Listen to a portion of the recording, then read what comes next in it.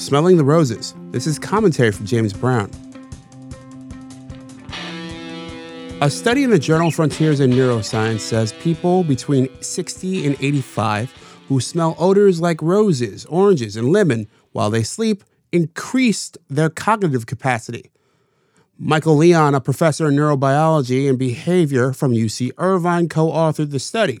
He told NPR, "The idea is that it will keep the memory centers of your brain in good condition throughout life and perhaps prevent memory loss older in life." People in the study showed a 226% improvement in cognitive testing.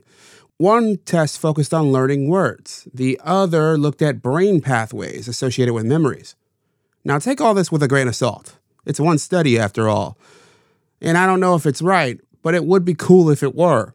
As I get older and I watch my relatives get even older, I worry about those worst-case scenarios more than ever before.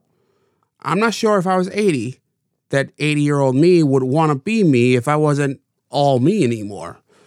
Of course, there's no way to know that until I am 80. If taking more time to smell the roses will help, I'm all in.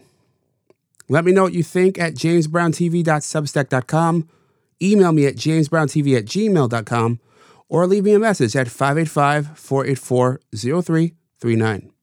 On that note, I'm James Brown, and as always, be well.